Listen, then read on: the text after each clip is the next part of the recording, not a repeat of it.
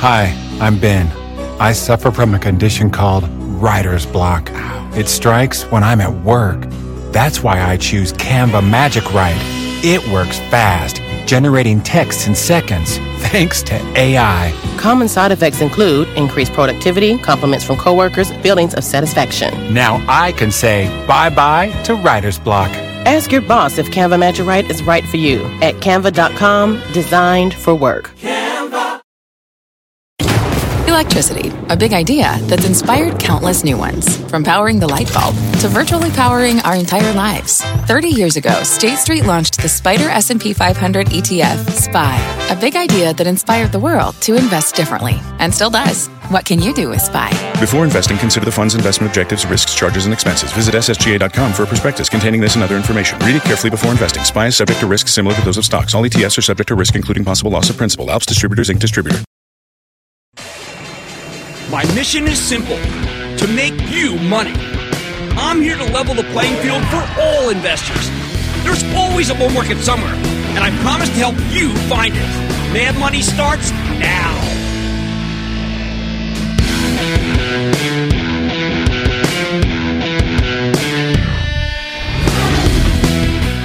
Hey, I'm Cramer. Welcome to Mad Money. Welcome to a West Coast Cramerica takeover. Other people want to make friends. I'm just trying to make you some money. My job is not just to entertain you, but to educate, teach you. So call me at 1-800-743-CBC or tweet me at Jim Cramer. After a solid day, Dow gained 109 points. S&P advanced 0.22%. NASDAQ climbed 0.16%. What do we make of next week? It's an odd one. A week's worth of earnings spread over 3 days. Yes, it's Thanksgiving week, and while it tends to be a placid period these days, who the heck knows? That's why we're starting the Monday portion of next week's game plan with a hope for breakthrough in the trade negotiations. Personally, I doubt we'll get one, but the market seems to be counting on it, hence the rally. Should I be more concerned? Let me tell you what does concern me. Memories of last year, when Fed Chief Jay Powell was still going around talking about how strong the economy was, even though things had already started to slow down. Powell's rate hikes were doing the job, but he didn't know the strength of his own words or deeds, and he pressed too hard, throwing the economy and, of course, the stock market for a loop. What matters to me is that we don't get a repeat of last year. If Powell keeps his tight-lipped this time and pays attention to the data, we should be fine. So I don't think it's the end of the world if there's no breakthrough in the trade talks, but I recognize that people are getting a little too confident we're going to get a deal. The impression that a deal may be imminent doesn't come from here. It comes from the Chinese. Because so much of the mainstream media loathes Trump, they let the Chinese government control the narrative. I wish they'd be as skeptical of China as they are of the White House. Of course, a deal is always possible, but the longer the stock market stays up, the less likely it is that we'll get one. A strong market means President Trump has more leverage to hold out for better terms. Make no mistake, the president's paying close attention through his advisors to some of the more salient decisions companies are making about how much they should scale back their Chinese exposure. He thinks that the longer this trade war drags on, the worse it is for China and the better for the United States. He also knows that President Xi can't say the same thing, although Xi's people have put out the word that the talks could be derailed if Trump says anything positive about democracy in Hong Kong. Now, there's some real irony here in the fact that so many commentators would rather back a repressive, totalitarian, communist regime than be seen as being on the same side as the president they view as repugnant. Either way, the deal or no deal conundrum and the state of play in this weekend's expected Hong Kong riots will determine the direction of the action Monday and maybe the rest of the week for that matter. Monday also brings some important earnings for a weak sector, which is retail, the other for a strong one, which is cybersecurity. To get a better read on retail, particularly the department store mall retail I'm talking about, let's listen to Manny Tirico. He's the CEO of PVH, one of the largest apparel concerns in the world. You know them as Calvin Klein, Tommy Hilfiger. When you hear about weakness in department stores, that often causes weakness in PVH's wholesale business. They've seen some real strength in Europe, though, but will that be enough? Enough to offset the mall? Let's find out. On the cybersecurity side, we hear from Palo Alto Networks, PANW. That's a firewall company with a hybrid on-premise and cloud business, with the latter aided by some big acquisitions of late. Are those deals coming together? They sure did last quarter, although I think you got to be really careful here. Last time, Palo Alto stock dropped precipitously after the headline numbers came out. Then it soared as we got more color. That's why I always tell you to wait for the conference call before you jump to any conclusions. Tuesday, we get results from Burlington Stores. And as I like to say, if you want to succeed in retail, you either need a strong online presence or incredible bargains. As an off-price chain, Burlington has the latter. I think it is every bit as good as its compadre TJX, which reported a great quarter earlier this week. We also hear from Dollar Tree, DLTR, and I expect a good quarter from them too, as they continue to turn around the Family Dollar business that they bought. Now, I don't think the tariffs will get in the way of that, but people are always concerned. Then there's Best Buy, BBY, which will give us a good read on the holidays. I anticipate a pretty good quarter because Best Buy represents in-store value. Dick's Sporting Goods could produce some strong numbers too. What I want to know about, I want to hear about how they're going to benefit from Nike's decision to stop selling its goods on Amazon. Tuesday is also a big day for old tech. We hear from Dell and HP Inc. after the close. Last quarter, they were both a little sluggish and their stocks sold off.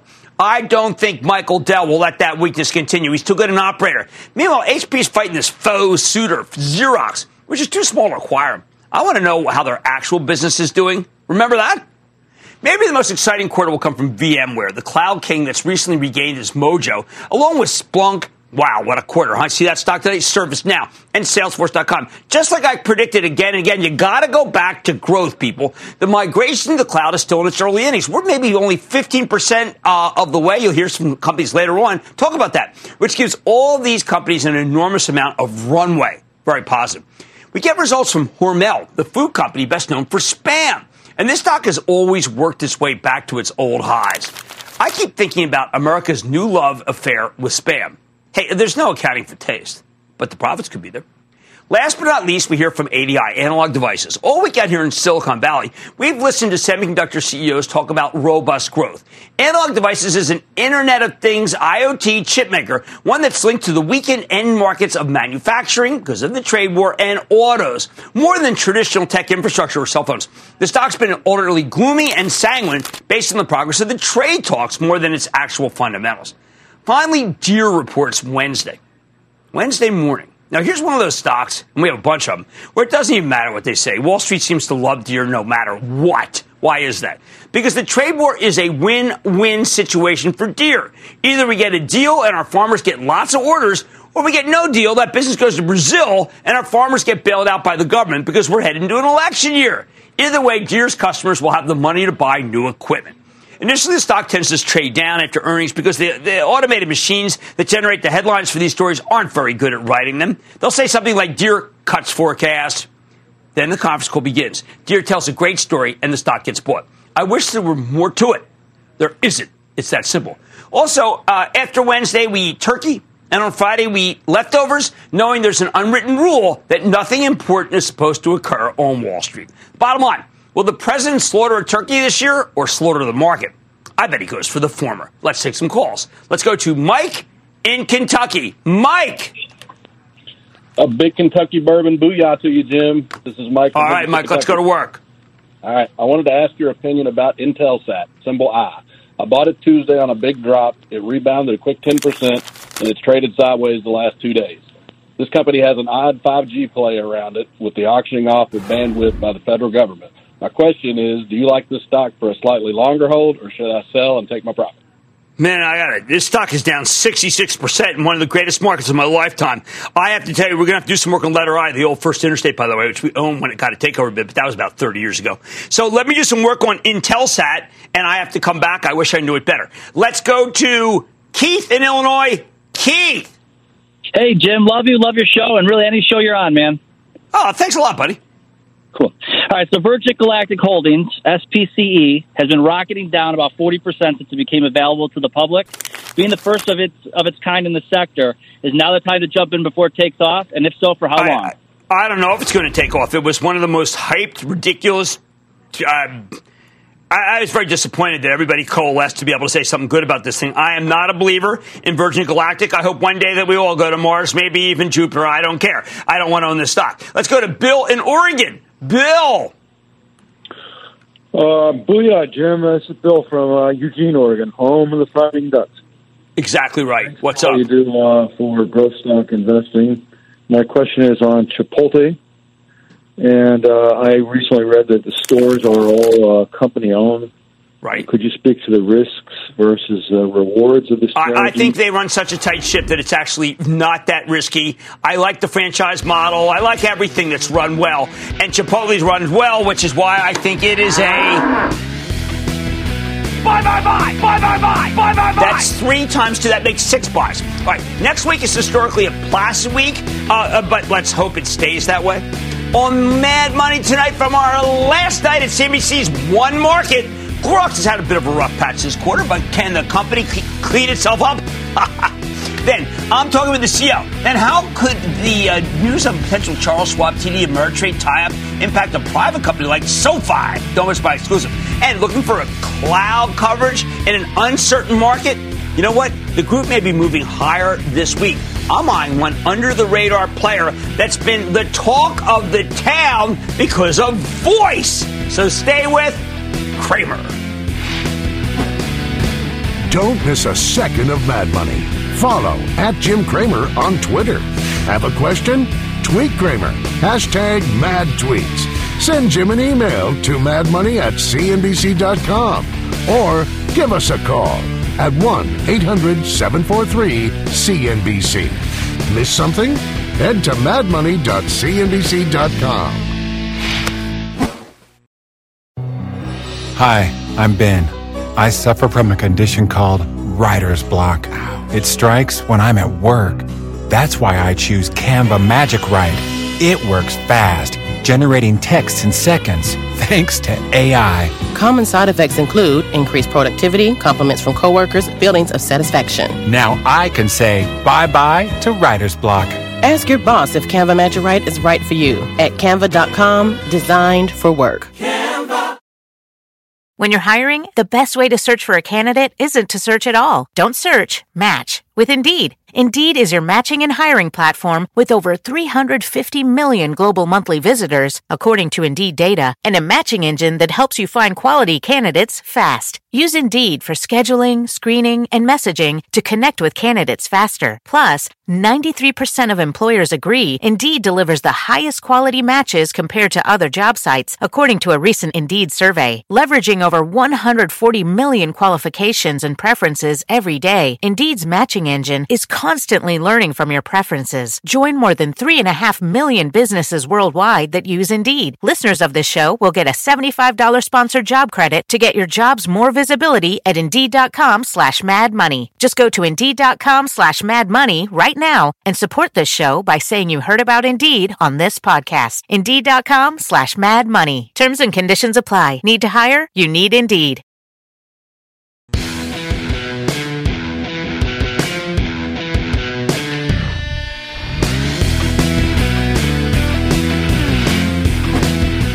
As we close out our week in San Francisco, I want to check in on one more household name that calls the Bay Area home, and it's Clorox.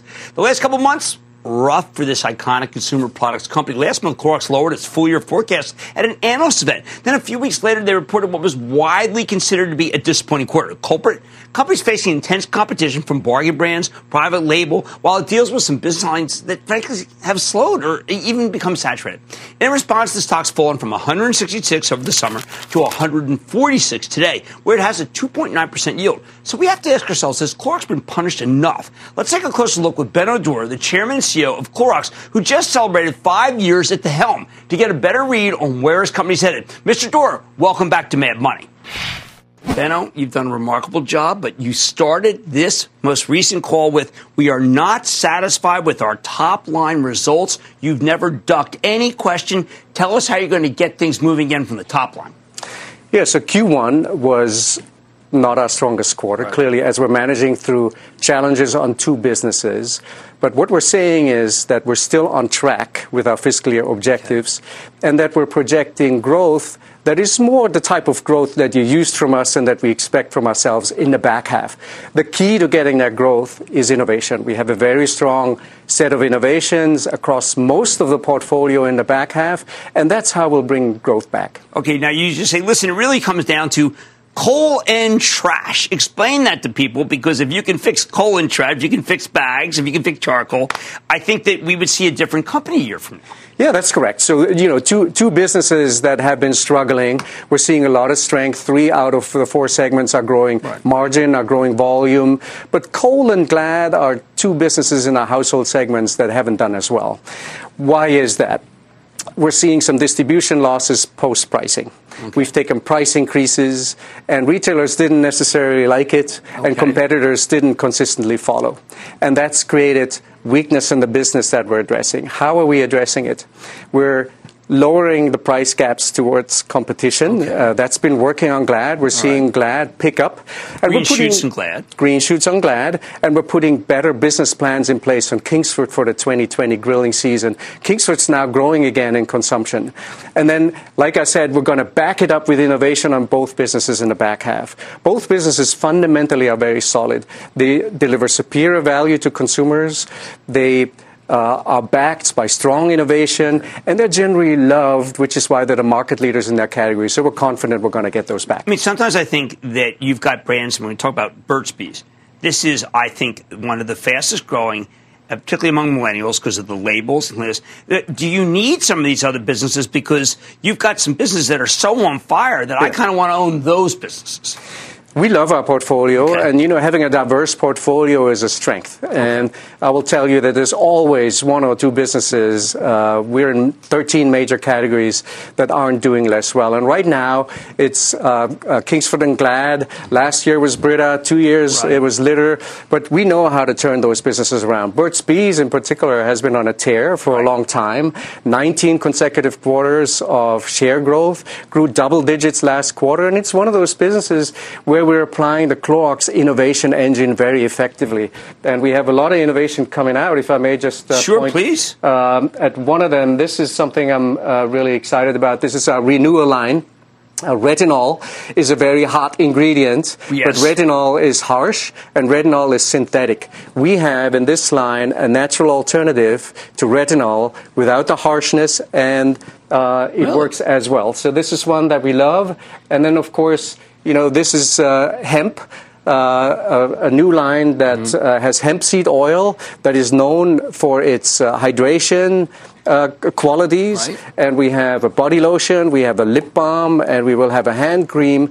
And we think that that's a very on-trend and natural extension to our Burt's Bees line. So we expect a lot of growth to keep coming out on Burt's Bees. Will you advertise online for those? I mean, I think that's a Facebook, Google, Amazon kind of thing. I'd like to see that. It is. One of the things we're saying is that we're devoting ourselves to purpose-driven brands that we're going to market in a personalized way. So marketing online is something that we know very well. We're the only company, I think, in our space that spends the majority of their advertising and sales promotion dollars online. Last fiscal year, 55%. The ROIs is what drives that. We're getting particularly good returns, and Burt's Bees is one where consumers are online, so we're following there. I'm seeing something here, compostable wipes. Wipes have been an unbelievable category. You're the only company I know that actually, you better do ESG as an exec. It's part of your compensation. Is that what's driving these kinds of things? Is you've got people thinking, listen, in order to be able to move up in Clorox, I have to do something good for the environment. We think that doing something good for the planet is also good for business, which is why with our new strategy, Ignite, which leads us through 2025 and which we've just kicked off last month, we're going to make a double-down effort on sustainability. And this is the first one out. We've made a very bold goal that we want to reduce the virgin plastic and fiber that we use in our products and packaging by 50% over the next 10 years. And compostable wipes is one that consumers love. 65% of consumers want a compostable wipe. Absolutely. More than 60% of consumers want a better alternative that is more sustainable in wipes. And this is the very first wipe that's being introduced right now, and we're excited about the initial reaction that we get from retailers. Disinfecting wipes is a very important business for us. Fabulous business, it is a fabulous business. It's the fastest growing business in home care. We are the market leader, and we're nurturing it with innovation like this. Last question. Will we, because I'm somewhat nervous to say this, but you got that you're down back yielding at 3%, okay, because the stocks come down. But your dividend has been remarkable. You keep raising and raising. I know it's up to the board, but should we expect that to continue even if two business lines have been troubled? Yes, absolutely. We have increased our dividends every year since 1977, and we expect that to continue. That's something that our investors expect from us. We deliver very strong cash flow, and we put that cash flow to work either by investing in the business or by returning it to shareholders. And the dividend, of course, is a very attractive way of doing so. And that's why you have the best total shareholder return, and why I believed in you from day one. Thank you. Been every decline in the stock price has been the opportunity to buy, and this one's no different. That's Ben O'Doherty, Chairman and CEO of Clorox. New products, fixing these categories. It's going to work. Mad Money's back after the break. Hi, I'm Ben. I suffer from a condition called writer's block. It strikes when I'm at work. That's why I choose Canva Magic Write. It works fast, generating text in seconds, thanks to AI. Common side effects include increased productivity, compliments from coworkers, feelings of satisfaction. Now I can say bye-bye to writer's block.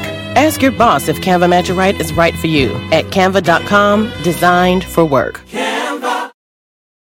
This podcast is supported by FedEx. Dear small and medium businesses, no one wants happy customers more than you do. So you need a business partner just like you.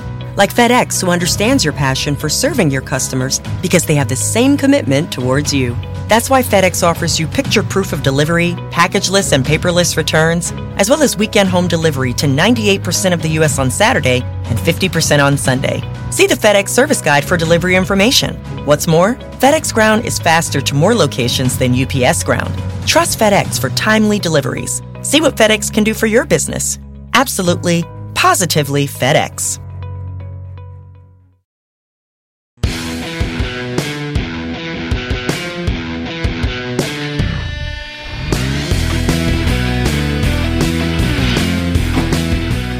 Whenever we come out here to San Francisco, I like to look in on the privately held companies. They're shaking up entire industries, disrupting industries. Companies like SoFi, that's the personalized online banking play. It's gotten so big, you know what? They're about to have a football stadium named after them in Los Angeles. SoFi recognized that traditional banks weren't fully harnessing the power of the web to connect with their customers. So they built a whole business around the idea, and now it is worth $4.3 billion as of their latest fundraising round. So let's dig deeper with Anthony Noto, the CEO of SoFi and a longtime friend of the show. Anthony, welcome back to Mad Money.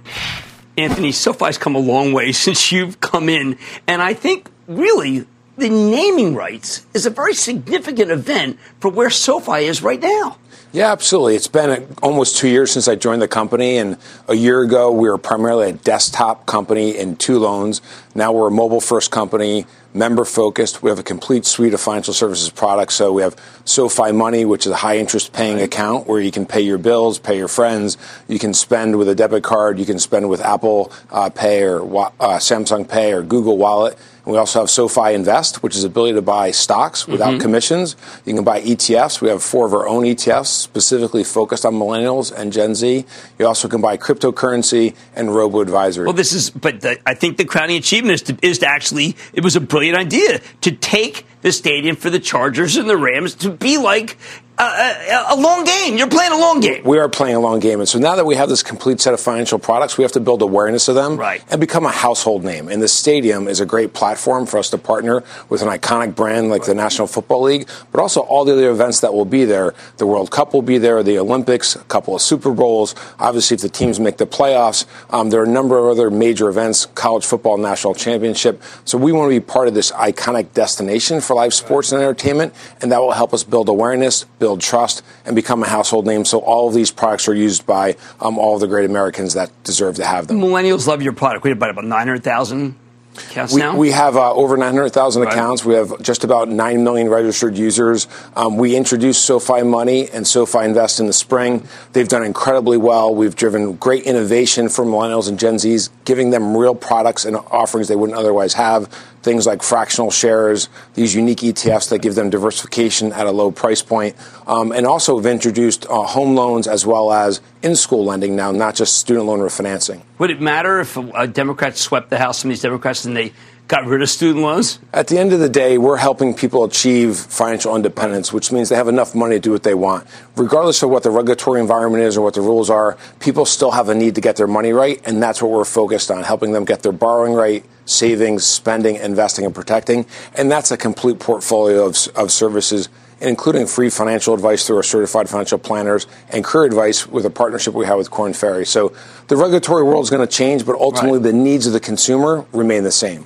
Now, were you surprised about these rumors about possibly Schwab and Ameritrade tying up? Because outfits like you that don't charge commission are really driving the world now. We assume there's going to be a fair amount of consolidation. The financial service industry really hasn't had the type of innovation that you've seen in e-commerce, you've seen in online travel. And just in this year, we launched products that have never been brought to the market before. The ability to buy $1 of Amazon.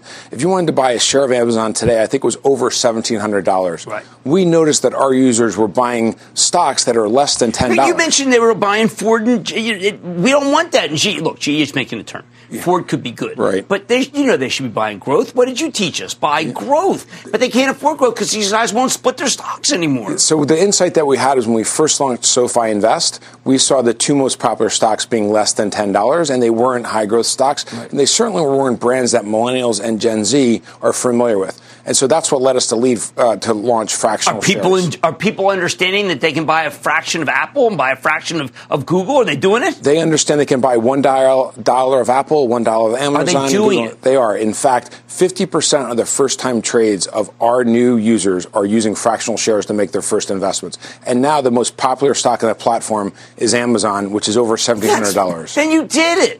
You did it because I've tried to get these CEOs to realize they have to split the stock. But from the commission business, they want to pay fewer commissions, which means they actually believe that you can get retail investors pay $1,700. They're failing in their mission, so you have to take it upon yourself to win. The most interesting thing that's happened since we've done that is we've seen the changing of the most popular stocks, but we've also allowed people to buy something like Berkshire Hathaway, which is really challenging to buy given its price point at $1. Are you surprised that millennials suddenly have discovered the stock market when we thought that all they cared about was cash and gig economy and trying to make ends meet? I'm not surprised. What I think has made a difference for them is we're giving them access to investing. Right. And it's imperative they invest in their 20s or it's really hard to catch up later in life. And so giving them more accessible products like $10 ETFs for a 500 share ETF that's broadly diversified or ability to buy a stock at $1 at a time has really made a difference in the growth. And we've seen tremendous growth, not just in number of users for SoFi Invest, but also assets that they're investing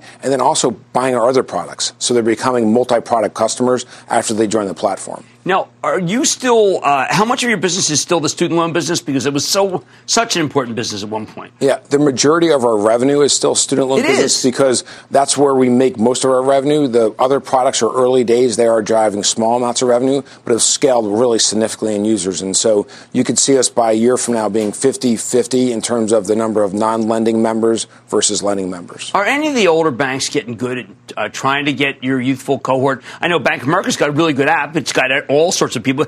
Goldman teams up with the Apple Card. That had to surprise you. You worked at Goldman. We're looking at what the member needs and try to uniquely meet their needs. So we're aware of all the other options that are out there, and we're trying to make sure what we put in the marketplace is differentiated for the members' needs. And having a complete suite of products on one app, on one technology platform, and treating people like members has really made a difference. So it is still the member idea, which Mr. Cagney first introduced me to, was one that I thought he was doing socials and trying to get people together. You're doing a little more traditional banking, fewer socials? Yeah, we approach it slightly different than that. We approach it from the standpoint is what does this person need to get their money right? And then we build out from there. We don't ask, is this a good business? We ask, is this a product and service that they need? And we don't just offer the product. You're working what the customer wants. We're focused on what the member wants and not just what comes to them traditionally, but what they need specifically for their generation and for their lifetime. Well, you've really, in the time since you've gotten there and left Twitter, it's a real company, and I got to congratulate you for everything, but I knew you'd do it. We've had a lot of fun. This was our record quarter. We grew over 55% on the top line, great run rate in revenue, and really seeing great adoption of the new products. And you are in the discussion in the East when I talk to banks now. It's very interesting. Well, with SoFi's got it. We're okay, Jim. We're okay. I love it when they say, but we're okay. You've done it. We'll keep running faster. Thank you, Jim. That's Anthony Noto. He's the CEO of SoFi. Mad Money is back after the break.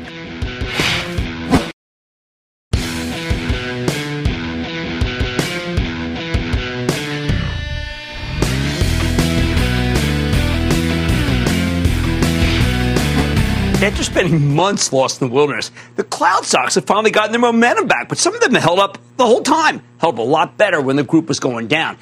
Like Take Five9, the company that provides cloud-based software for contact centers, helping its clients improve customer engagement. The theme I've been focused on all week. Earlier this month, Five9, and that is Five9, like the number, reported a fantastic quarter, and then followed it up with a bullish analyst day to the point where the stock is once again making new highs. Hey, could this thing have more room to run? Let's check in with Rowan Trollope. He is the CEO of Five9. Learn more about why his company is thriving in an environment where others are faltering. Mr. Trollope, welcome back to Mad Money. All right, Rowan, what is an intelligent cloud contact center? So it's software that's in the cloud. So it's a website where businesses can have agents that talk to customers. And that's talking on the phone or, say, messaging on a website or SMS or whatever. So we're basically the pointy end of the spear when it comes to how a company connects with their customers. So if I call someone at an organization that's yours, they can call up my record, know what I've done and where I've done it, instead of being clueless and just putting me on hold. Exactly. So as soon as you call in, they get the full 360 view of who you are and what you've bought and when you called last. And so they can treat you like a human being and not like a number. All right. So we've got the holidays coming up. Got Black Friday coming up. We've got a lot of places where there's a lot of calls. Yeah. Typically, we're ready to be on hold, but we'll go to another place now. How about if we pick up an outfit that uses Five9? Yeah, exactly. So Black Friday, Cyber Monday, huge spikes in retail, and cloud is perfectly suited to these kind of environments where you have massive call volume spikes. So Lululemon's one of our great customers, and you've talked about them on the show. Sure, I love them. They have got a really, really awesome configuration on their website where if you go on their website and you're trying to buy something, they can chat to you. Or if you call in, you have a return or a question about a product, it's all using our software. And they will scale up and down by hundreds of agents in one day. And we can do that literally within an hour. They can add hundreds of agents. So it's Oracle provides the CRM side, and Five9 provides the engagement and communication side. Okay, when I go to your website, I learned that there are companies with a legacy, expensive, on-premises system. And I said to myself, how can any company still have that? 90% of companies still have. But that's impossible. Hardware sitting in closets. And it's super hard to maintain and keep working, which is why a lot of times you'll call in, you'll get disconnected, you'll have bad experiences. That's what we fix. It's a website. You push all of that complexity into the cloud, and we handle it and make it easy for you. Now, one of the things I've noticed is that during this whole era of new companies, some companies have decided the more money they lose, the better. Other companies lose sight of the fact that cash flow matters. And still others seem to have no real path to profitability. Your stock hit an all-time high when many of these others were cratering. What distinguishes you, and is it about caring about things like cash flow, caring about things like a path to profitability? Yeah, my CFO, Barry, likes to say that, we're a little bit old-fashioned, and we like it that way. We look at things like cash flow as other companies think that they're quaint. We pay a lot of attention to it. In Q4, we've committed to the street, we'll be at 20% EBITDA margin, and we are cash flow positive. So the company is grown responsibly. We're in this for the long haul, Jim, and that means that we need to have a responsible growth path for the company. We're still growing fast. It's still growing last quarter 28%. Right? But it's not a growth at all cost strategy at all. So we're quite different than a lot of Silicon Valley companies in that it's this responsible and digestible growth story. Now, when I look at what you guys are doing in terms of the cloud penetration, I have to tell you, I'm astonished that it is so little. A lot of people tell me, Jim, you interview all these cloud companies, it's got to be much further along. I'm trying to figure out how you can survive as a retailer and not use you these days.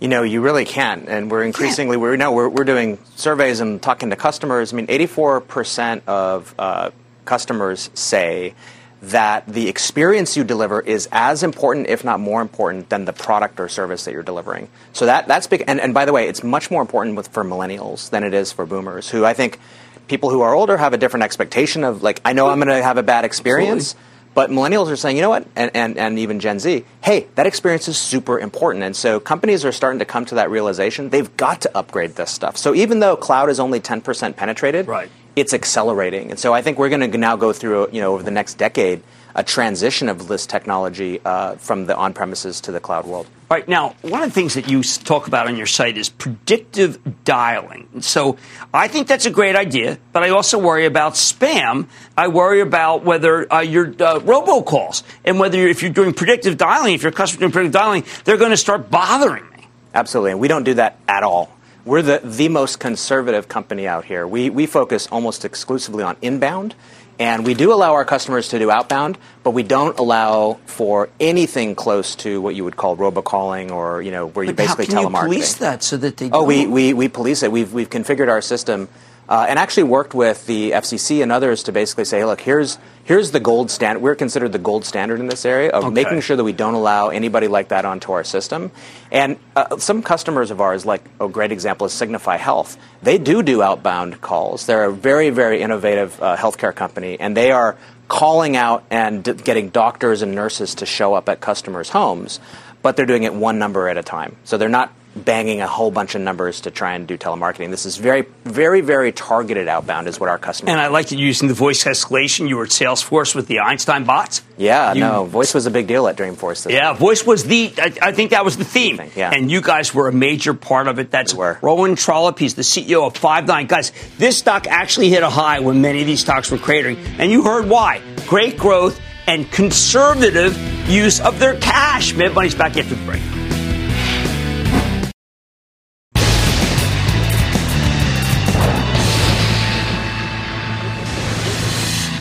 It is time. It's time for the lightning round of Kramer's Money. That's right. Take calls rapid fire 1 after 9. You say those bye. If we're know the core stock course out of my statement when we play the sound.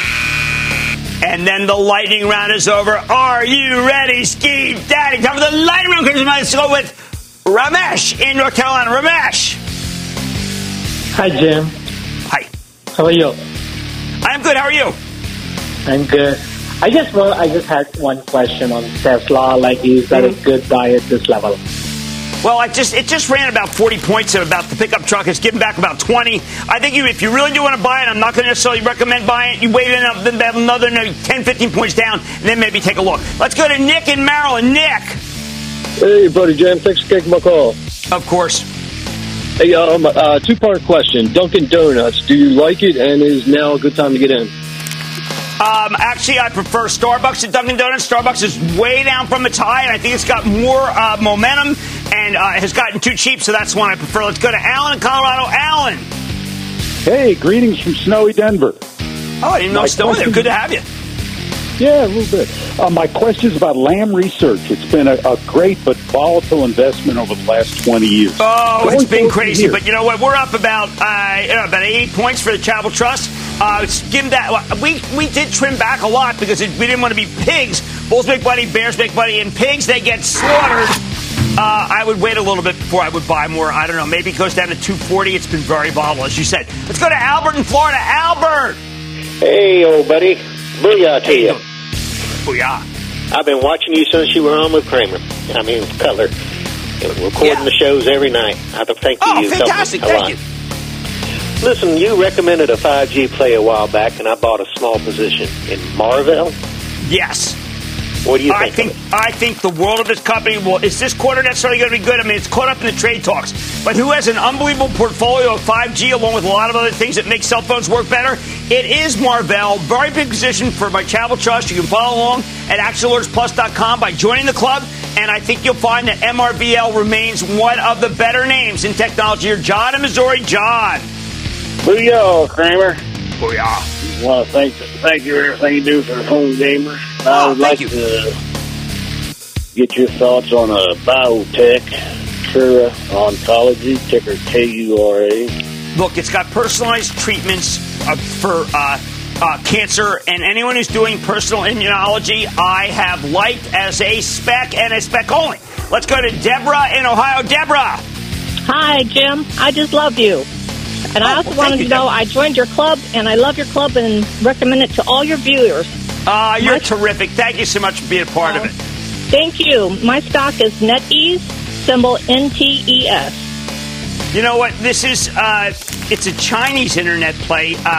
that I have been skeptical on and not correctly skeptical. And so therefore, I'm going to have to say it's not. Look, you're a member of the club. You know I don't ever go beyond my range of thought.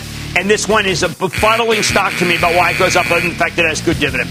And let's go to Dustin in Arizona. Dustin. Booyah, Mr. Kramer. Booyah. Hey, my friend, I would love to hear your advice on buy, sell, or hold on Ulta. I think Ulta's been beaten up enough. I know a lot of people feel that last quarter wasn't that good, and there are some problems definitely in skincare. We know that, but I believe in Mary Dillon. I wouldn't buy all of it at once because I do think that they're going to report in a couple of weeks, and there's still possibility that it won't be a blowout quarter, but they got a great loyalty program, and they're doing so many good things. I'm not deserting Ulta. Jim in Massachusetts. Jim. Hey, Jim. How you doing? I'm doing well. How are you? Good, good. Here's a great weekend. Booyah to you. My stock is $2 off its 52-week low, and there's several buy recommendations. It's CareDx cDNA. Yeah, that's a diagnostic surveillance company. I tell you, it's too risky for me. It just doesn't have what I want to see in even a spec. And that, ladies and gentlemen, is the conclusion of the Lightning Round.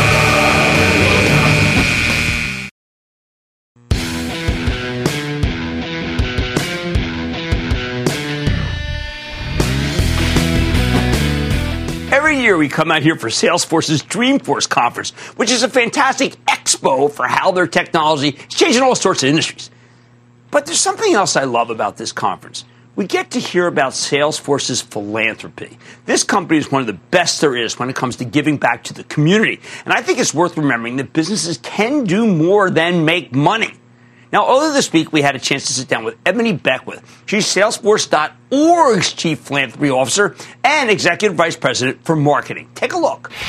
Ebony, you are at the forefront of doing things that are charitable, and it seems like that Dreamforce is a great place to be able to show off some of the things you're doing. So why don't you just run down, because you're way ahead of the game as always.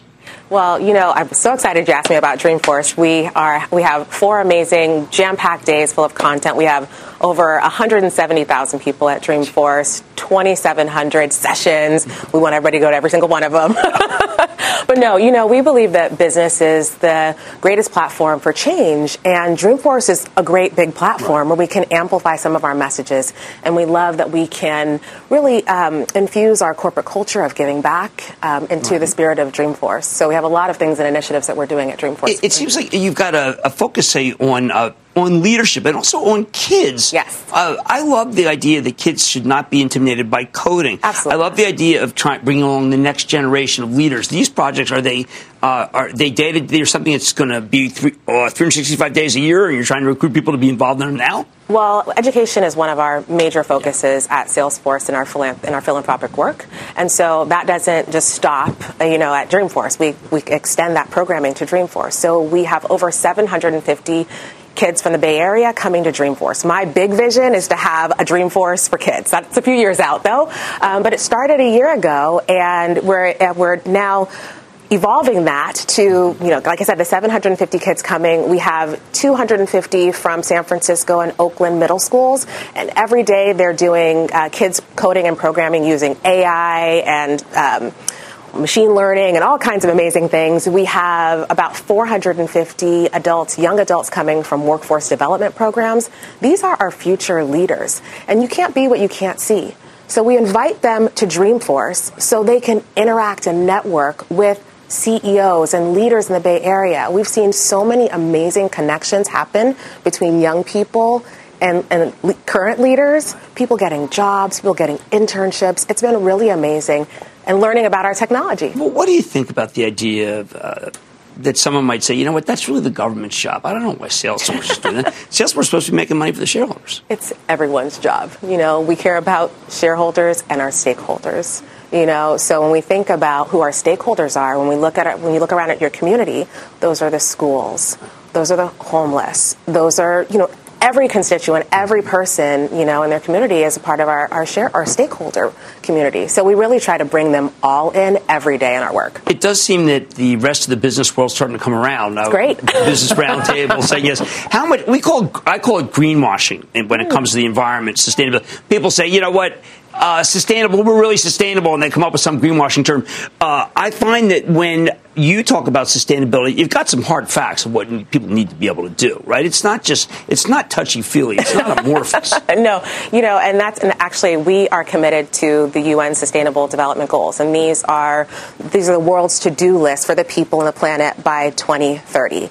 And so we are really amplifying that message at Dreamforce. We want to build awareness for our attendees so that they can contribute. So, for example, SDG number 4 around quality education, or SDG number 8 around decent and economic work, or 11, which is about sustainable cities. We want everyone to get involved and learn about them so they can personally think about what they do, what they can do to accelerate and achieve the goals, and then take it back to their companies. Because philanthropy is not a competitive sport. Right. It's collaborative. So we want the business roundtable and folks to be talking about it because we can do more together. Okay, so let's say there's some executives that are thinking about what their company isn't doing, or some younger people who are forming a company and right now think it's too early, although Mark told us that's exactly when you do it. What's your instructions to them? Do you hire a lawyer? Is there a handbook? A lot of companies always say, hey, Jim, I'd love to be more philanthropic, don't know how to do it. We have this amazing website called pledge1%.org. There is the playbook. We have all of our tools to get started, whether you want to give 1% of your time, 1% of your equity, 1% of your product, whatever it is. And you can start wherever you are. If you start with 0 and you give 1%, it's great. What Mark always says, we started when we had nothing. It was very easy to do. But you can also be, a Fortune 500 or 100 company and just ask your people. Your people will tell you what's important to them. That's what we do at Salesforce. We give our employees 7 paid days off to volunteer to the cause that they're passionate about, and they make such an amazing impact around the world. How do you monitor the 1% of Salesforce time of the product? We have a product for that. So we drink our own champagne. Can other companies use it? We do. It's called Philanthropy Cloud, available for people. So we realized that we used our own software and our own product for so many years. Right. But then we realized, and we'd go show people how I run my business, how I monitor philanthropy. They were like, well, we want that too. So last year it became available. So it's an amazing product. Mark makes it very difficult to say no. I mean, he answers the objections to people who want to give money well ahead of their objections, and a lot of it's people like you who just kind of make it as it's a ritual. And I don't want to work. If I were to start, I wouldn't want to work at a company that didn't have someone like you who is saying, "Look, this is what we do," and if you don't share that goal, work elsewhere, I guess, right? And it's a real differentiator. We work in an industry that's extremely competitive. Right. And so when you have programs like this that allow people not only to give back and also to use their skills, you get the best of both worlds. So I love that I can go volunteer, on a Wednesday and work on Thursday. Well, it's great. I don't know, if I started over again, this is exactly the way I'd do it. I came from the other school. We work for 50 years and then maybe do something good. No, do something good now. Why wait? Why wait? We see more productive teams. We see retention rates increase. We see that people want to come to our company because they want to be a part of our culture. It's contagious. Giving back is contagious. You feel good. I like that. And we know that doing well and doing good go hand in hand. So true. Okay, that is Ebony Beckwith. She's the EVP and Marketing and Chief Philanthropy Officer at Salesforce.org. You just heard how easy they make it. Executives out there are watching. I don't know. You're running out of excuses. Go do it. Thank you. Thank you.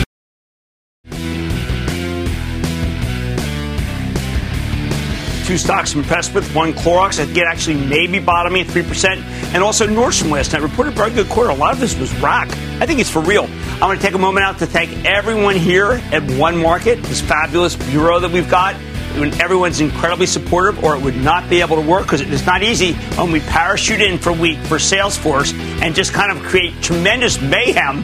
But you know what? We get so much out of it. So thank you, everyone. And I have to tell you that I thought that Benioff and what he was doing this week at Salesforce is so inclusive and so sustainable and so good for so many different stakeholders, not just the shareholders, that it is a joy to be out here. The ultimate stakeholder being the planet. Like I said, there's always a bull market somewhere. Promise just for you, right here on Mad Money. I'm Jim Cramer, and I will see you Monday. This podcast is supported by FedEx. Dear small and medium businesses, no one wants happy customers more than you do. So you need a business partner just like you. Like FedEx, who understands your passion for serving your customers because they have the same commitment towards you.